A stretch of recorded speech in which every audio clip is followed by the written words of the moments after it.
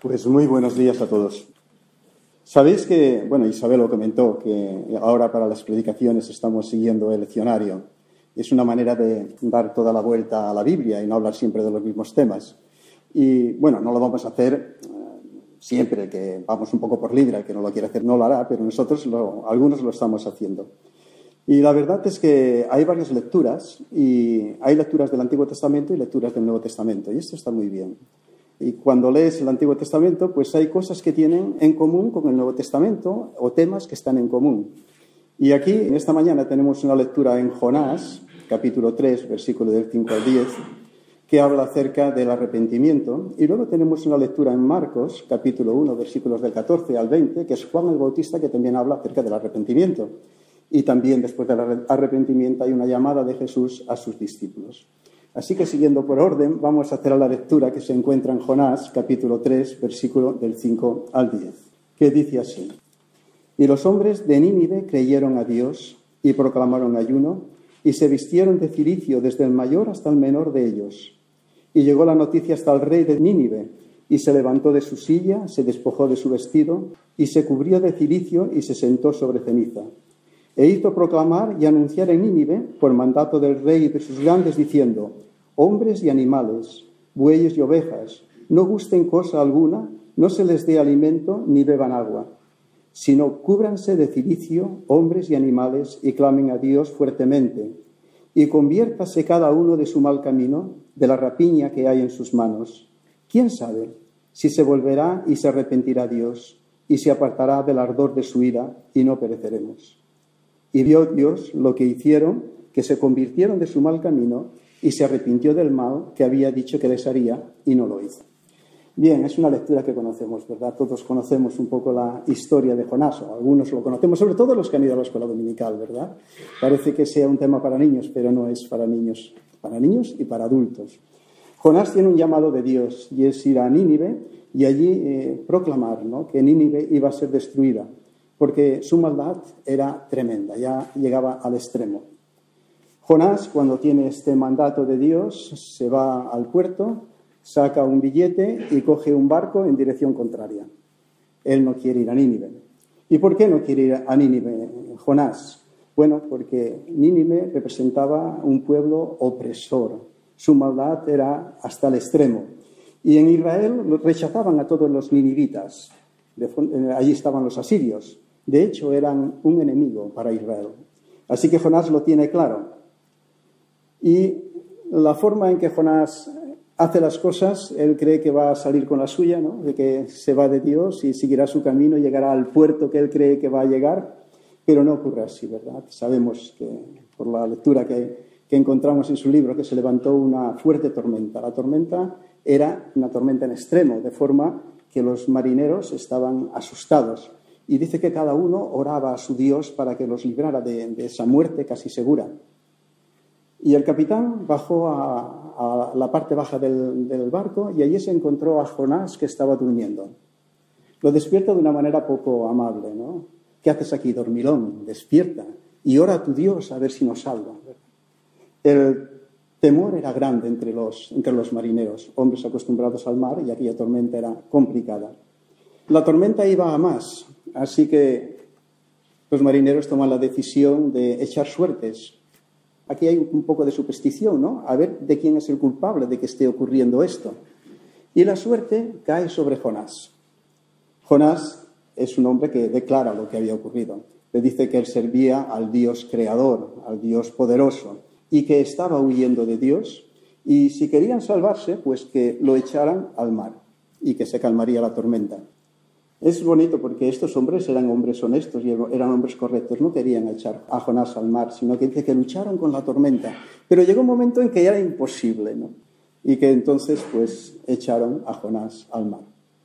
Dios, que tenía una embarcación de una manera muy original preparada para Jonás, lo lleva al lugar donde tenía que estar al principio, a Nínive, y vuelve a recibir el mismo mandato, que vaya a Nínive y que les diga que su maldad había llegado al extremo y que Nínive sería destruida. Es curioso, ¿no?, porque Jonás parece que no tenía muchas ganas de ir a Nínive y de proclamar lo que iba a ocurrir, pero así lo hace. Y lo cierto es que tiene un éxito tremendo. El éxito es la lectura que hemos hecho, ¿no? Que todo el pueblo se arrepintió, el rey, y mostraron ese arrepentimiento con esa incomodidad de vida que estaban llevando, ¿no? Y era un arrepentimiento real. Y la verdad es que a mí siempre me gustan las historias que terminan bien, y yo terminaría aquí. Se arrepienten y todo bien, ¿no? Pero la historia continúa, y continúa de una manera un tanto extraña, ¿no? En ese contexto, Jonás se enfada. ¿Y cómo se enfada? Se enfada hasta el extremo, hasta decirle: Dios, quítame la vida, ya no quiero seguir viviendo. El enfado es tremendo, ¿no? Es curioso lo que le dice Dios. ¿Haces bien en enojarte tanto, Jonás?, le pregunta. Y él dice que sí que hace bien, porque yo te conozco y sé que esto iba a acontecer. Por eso yo no quería ir a Nínive, porque yo sé que tú eres un Dios clemente y piadoso, lento en enojarte y de gran misericordia, y que te arrepientes del mal. Qué palabras más preciosas, ¿verdad? Jonás se lo dice como una queja, pero son los motivos de alabanza, que nuestro Dios es misericordioso, que nuestro Dios siempre perdona cuando hay arrepentimiento. La verdad es que esta historia nos muestra un poco, que para mí es lo interesante, el carácter de Dios, ¿no? Dios siempre perdona, incluso a los opresores, aquellas personas que decimos: este no se lo merece. Pues si hay arrepentimiento, Dios perdona. Y el mensaje también es para los que, desde la seguridad de su religión, como Jonás, creen que Dios debe castigar sin dar otras oportunidades. Este no es nuestro Dios. Nuestro Dios es misericordioso, da oportunidad. No quiere condenar, quiere salvar. Y también hay en este pasaje bíblico algo que va dirigido al pueblo, a todos los pueblos, pero yo creo que de una manera especial a Israel por el contexto en el que estamos viviendo.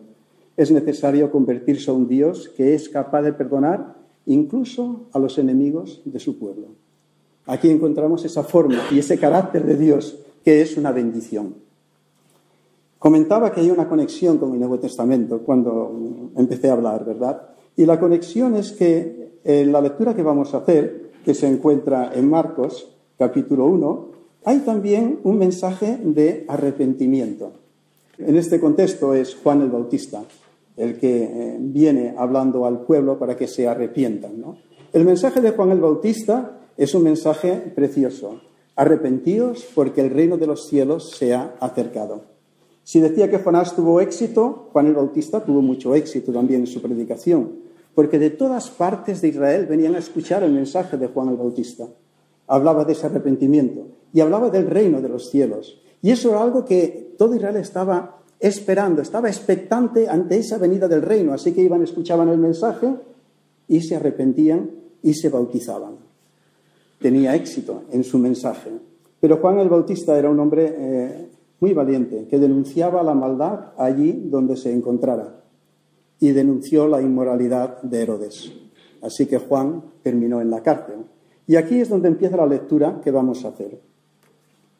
Después que Juan fue encarcelado, Jesús vino a Galilea predicando el evangelio del reino de Dios, diciendo: el tiempo se ha cumplido y el reino de Dios se ha acercado. Arrepentíos y creed en el evangelio. Andando junto al mar de Galilea, vio a Simón y a Andrés su hermano, que echaban la red en el mar, porque eran pescadores. Y les dijo Jesús: venid en pos de mí, y seréis pescadores de hombres. Y dejando luego sus redes, le siguieron. Pasando de allí un poco más adelante, vio a Jacobo, hijo de Zebedeo, y a Juan su hermano, también ellos en la barca, que remendaban sus redes. Y luego los llamó, y dejando a su padre Zebedeo en la barca con los jornaleros, le siguieron. Aquí empieza: después de que Juan esté encarcelado, vino Jesús a Galilea predicando el evangelio del reino de Dios. El evangelio son las buenas nuevas, son buenas noticias. Y las buenas noticias es que nos dan vida, ¿verdad? Cuando recibimos buenas noticias, cuando tenemos buenas noticias de la familia, que está bien, pues esto nos da vida. Las malas parece que nos quitan vida. Cuando en el tiempo de oración oramos por hermanos y cuando sabemos de que ese hermano se ha recuperado, esto nos da vida, ¿verdad? Son buenas noticias. Cuando alguien va a buscar trabajo y tiene una entrevista laboral y sale de allí dudando si me llamarán o no me llamarán, ¿no? Y él quiere ese puesto de trabajo y al final le dan la noticia de que el mes que viene puede empezar a trabajar, esta persona tiene ganas de celebrarlo. Es una buena noticia, ¿verdad? Pero el Evangelio es mucho mejor noticia que todas estas noticias. El Evangelio es noticias de salvación, son noticias de perdón, es noticia de vida eterna. No hay nada que se pueda comparar con el Evangelio. El Evangelio no son consejos. Bueno, hay consejos y son consejos buenos, pero no son solo consejos, ¿verdad? Los padres solemos dar muchos consejos a nuestros hijos. No sé, cuando empiezan a trabajar, pues les damos consejos, por ejemplo, ¿no? Que su primer sueldo pues lo ofrendan a la iglesia, ¿no? Es algo que lo solemos decir, ¿no? Es como agradecimiento a Dios, ¿no? También solemos decir, equivocados o no, que sería bueno que del sueldo apartaran un tanto por ciento y que ahorraran, ¿no? Que tuvieran esa norma en su vida, porque esto les irá bien, ¿no? Incluso, si sabemos más, podemos decirle, y sería bueno que invirtieras aquí o allí. Esos son, digamos que, buenos consejos. Pero, ¿qué sería una buena noticia? Una buena noticia sería que yo le dijera a mi hijo, mira, he abierto una cuenta bancaria a tu nombre y hay fondos, lo que necesites. Eso sería una buena noticia, ¿verdad? Hay diferencia entre consejos. Aquí hay una hija ni manda al padre. Esto sería una buena noticia. Y la verdad es que tenemos la mejor noticia. La obra que Cristo ha hecho por cada uno de nosotros. Esa deuda que a nosotros nos era imposible de pagar, Él la ha pagado. Y tenemos acceso directo al Padre. Y tenemos al Hijo que está con nosotros y su promesa es todos los días hasta el fin del mundo. Evangelio de salvación, evangelio de perdón, evangelio de vida eterna. No hay nada mayor que esto. No hay nada que dé sentido a la vida de la manera en que la da Cristo. Y esto es, yo diría que es una bendición, la mayor bendición. El tema se presenta ahora como continúa, ¿no? Presentándose el Evangelio a las siguientes generaciones. La verdad es que, ¿cómo se puede hacer? Pues yo pienso que se podía hacer de muchas maneras, al menos de una manera, ¿no? Jesús podía haber escrito un libro, ¿no? Y ese libro que fuera pasando de generaciones en generaciones, firmado por Jesús, y todos sabríamos que es de su puño y letra. Eso sería una manera de hacerlo. Pero la verdad es que Jesús no escribió ningún libro. Es verdad que se han escrito miles de libros con el tema de Jesús, ¿no? Algunos yo diría que excelentes y otros que no tienen nada que ver con Jesús, simplemente son novelados. Y es verdad que todo el Antiguo Testamento nos habla de Jesús. Aquí encontramos todas las profecías que se iban a cumplir en el Mesías, ¿no? En Jesús. Pero lo cierto es que Jesús no escribió ningún libro y el Nuevo Testamento no estaba. Entonces, ¿cómo se iban a transmitir esas buenas noticias, esas buenas nuevas a las siguientes generaciones? Jesús utiliza un método que yo diría que ha sido el más efectivo. Él buscó a hombres, ¿no? Y esos hombres iban a ser libros vivos que iban a transmitir esa verdad del Evangelio. En la palabra griega para discípulos es alumnos y la palabra aramea es aprendiz. Me gusta la idea de aprendiz, lo comentábamos un jueves, ¿no? Tal vez porque yo he sido alumno y he sido aprendiz también, las dos cosas. Y la palabra aprendiz el aprendiz es lo más práctico que hay. Alumno es más teórico, aprendiz es más práctico. Cuando tú estás trabajando con un oficial, con un maestro, con un operario, en absoluto te se ocurre ir por libre. Es que no tiene sentido que vayas por libre. Tú haces exactamente lo que te dice tu operario, ¿no? Si te dice, mira, tienes que coger tal material para hacer tal pieza, es ese material. Si te dice, tienes que utilizar esta herramienta y tiene que tener esos grados, pues esa herramienta y tiene que tener esos grados. Todo lo que él te dice, tú lo haces. Y es la manera en que tú vas cogiendo y pareciéndote a tu oficial, por decirlo así, ¿no? Y un buen aprendiz, lo que desea es, si tiene un buen maestro, un buen oficial, es llegar a ser tan bueno como su maestro. El aprendiz es muy práctico. Y yo veo que el Señor Jesús hacía eso con sus discípulos. Los involucraba en todo lo que hacía. Formaban parte de todo lo que hacía. Su enseñanza era una enseñanza práctica, de forma que en ellos se podía leer. Ellos eran libros vivos. Lo vemos en Hechos de los Apóstoles, cuando Pedro y Juan van al templo a la hora de la oración. Cuando iban al templo, allí estaba la puerta llamada la Hermosa, ¿no? Y allí ponían a un hombre que pedía, y en este caso era un hombre que era cojo, ¿no? Lo llevaban allí, lo dejaban allí para que pidiera. Y cuando pasa Pedro y Juan, le pide, y Pedro y Juan le dicen, mira, no tenemos oro ni plata, pero lo que tenemos te lo damos, ¿no? En el nombre de Jesús de Nazaret, levántate, ¿no? Y ese milagro ocurre. Y ese hombre no solamente se levantó, sino dice que saltaba y corría, o sea que un espectáculo, me imagino, y toda la gente que había alrededor, pues claro, fueron a ver qué es lo que estaba ocurriendo. Y ahí Pedro tiene una predicación, yo diría que preciosa, profunda, ¿verdad? Donde habla acerca de las profecías cumplidas en Jesús, donde a quien vosotros habéis crucificado, Dios lo ha hecho Señor y Cristo, de forma que esa predicación tocó el corazón de aquellas personas y hubo una conversión tremenda, ¿no?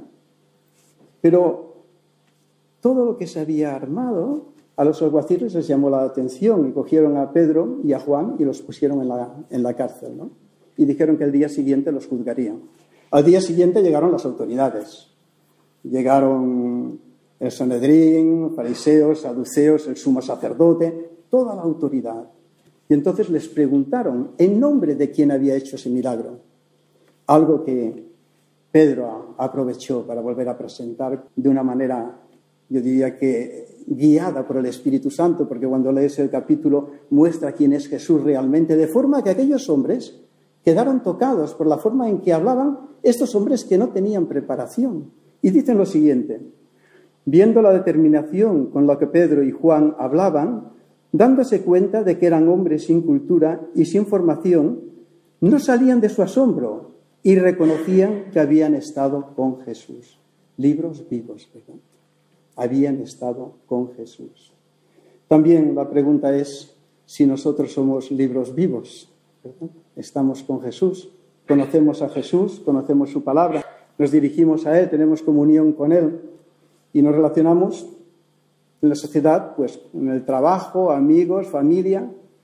¿La gente ve esto en nosotros? ¿Ve libros vivos? ¿Pueden decir esas palabras? Reconocemos que han estado con Jesús. Creo que estamos llamados a eso, ¿verdad? De hecho, no podremos evitar, y no debemos de evitarlo, que la gente lea en nosotros lo que somos. Cuando estamos leyendo el Evangelio de Marcos, es un cristiano de segunda generación. Y es interesante porque cuando lees, no podemos entrar porque no tenemos tiempo, ¿no?, en Hechos de los Apóstoles, cómo Marcos llega a poder hacer esa afirmación: principio del Evangelio de Jesucristo, Hijo de Dios. Esa afirmación lo hace por todas las lecturas que había hecho con las personas que se habían cruzado en su vida. Con su madre María, que es allí donde se reunía la iglesia.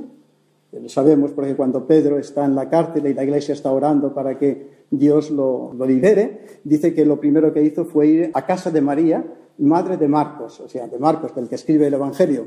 Así que podía leer en su madre. Leyó en su tío Bernabé, que era un hombre de Dios, el que vendió aquella propiedad y lo puso a los pies de los apóstoles para que se repartiera conforme a la necesidad de cada uno. Leyó en la vida de Pablo, porque en ese primer viaje misionero fue con Pablo, aunque hubo un poco ahí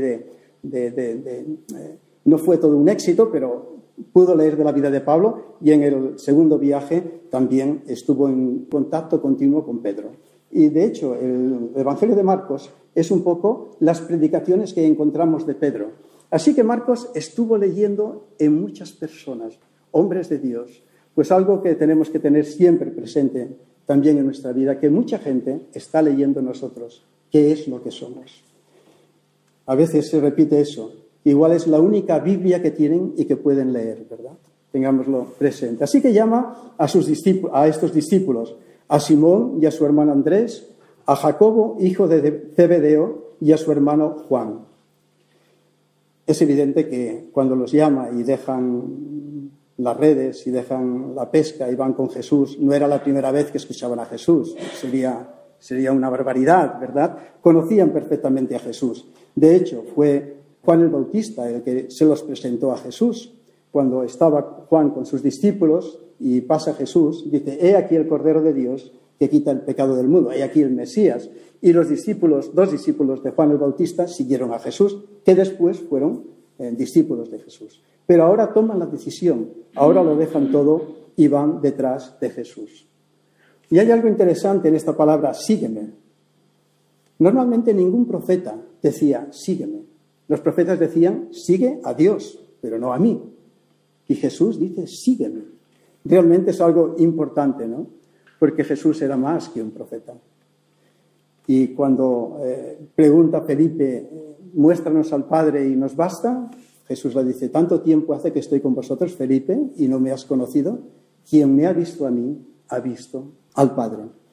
Así que estos hombres tienen esa experiencia, ¿verdad? Y dejan todo y siguen a Jesús. Es de destacar que eran hombres corrientes, no eran ricos, ni famosos, ni influyentes, no tenían estudios especiales, pero eran hombres que estaban dispuestos a seguir a Jesús. Tampoco eran pobres. Aquí hablamos que tenían una barca y su padre tenía jornaleros y ellos siguieron a Jesús. Abandonaron cosas que eran importantes para ellos. Eran hombres que tenían un futuro dentro del mundo que ellos vivían y lo dejan todo y siguen a Jesús. La condición para seguir a Jesús, vemos en esta lectura que hacemos, siempre es la renuncia, renunciar. ¿Renunciar a qué? Pues renunciar, negarnos a nosotros mismos, ¿verdad? Es la manera de seguir a Jesús. No cal que dejemos nuestros trabajos y nuestras familias. Bueno, si alguien siente un llamado especial por parte de Dios, lo hará. Pero no es este el concepto. El concepto es seguir a Jesús allí donde estemos, haciendo el trabajo que estemos. Cuando el apóstol Pedro hace esa primera predicación, ¿no?, que tocó el corazón de muchas personas y se acercaron a los discípulos y preguntaron, ¿y ahora qué haremos?, ¿no? Aquí hay una negación, ¿no? Arrepentíos. ¿Arrepentíos qué significa? Es dar un giro de 180 grados, de dejar cosas que sabes que no son conforme a la voluntad de Dios para hacer aquellas cosas que son conforme a la voluntad de Dios. Esto es la renuncia. Hay una conversación que Jesús tiene con Pedro que realmente es dura, ¿no?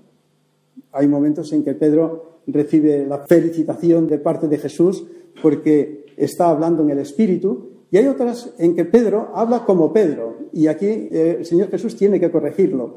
Por ejemplo, cuando Pedro tomó aparte a Jesús, porque Jesús dijo que tenía que ir a Jerusalén y allí sufrir mucho de los principales, dice, Pedro le cogió aparte y le dijo, Señor, que nunca tal cosa te acontezca. Y entonces Jesús dijo una palabra fuerte, apártate delante de mí. Utiliza la palabra Satanás, pero no es que fuera Satanás, es que lo que decía Pedro era como una tentación para Jesús. Y dice lo siguiente, no pones tu mira en las cosas de Dios, sino en la de los hombres. Negarnos a nosotros mismos es poner nuestra mira en las cosas de Dios. Así que, hermanos, no olvidéis que hay mucha gente que os está leyendo y que la forma de renuncia es poner nuestra mirada en las cosas de Dios. Que el Señor os bendiga.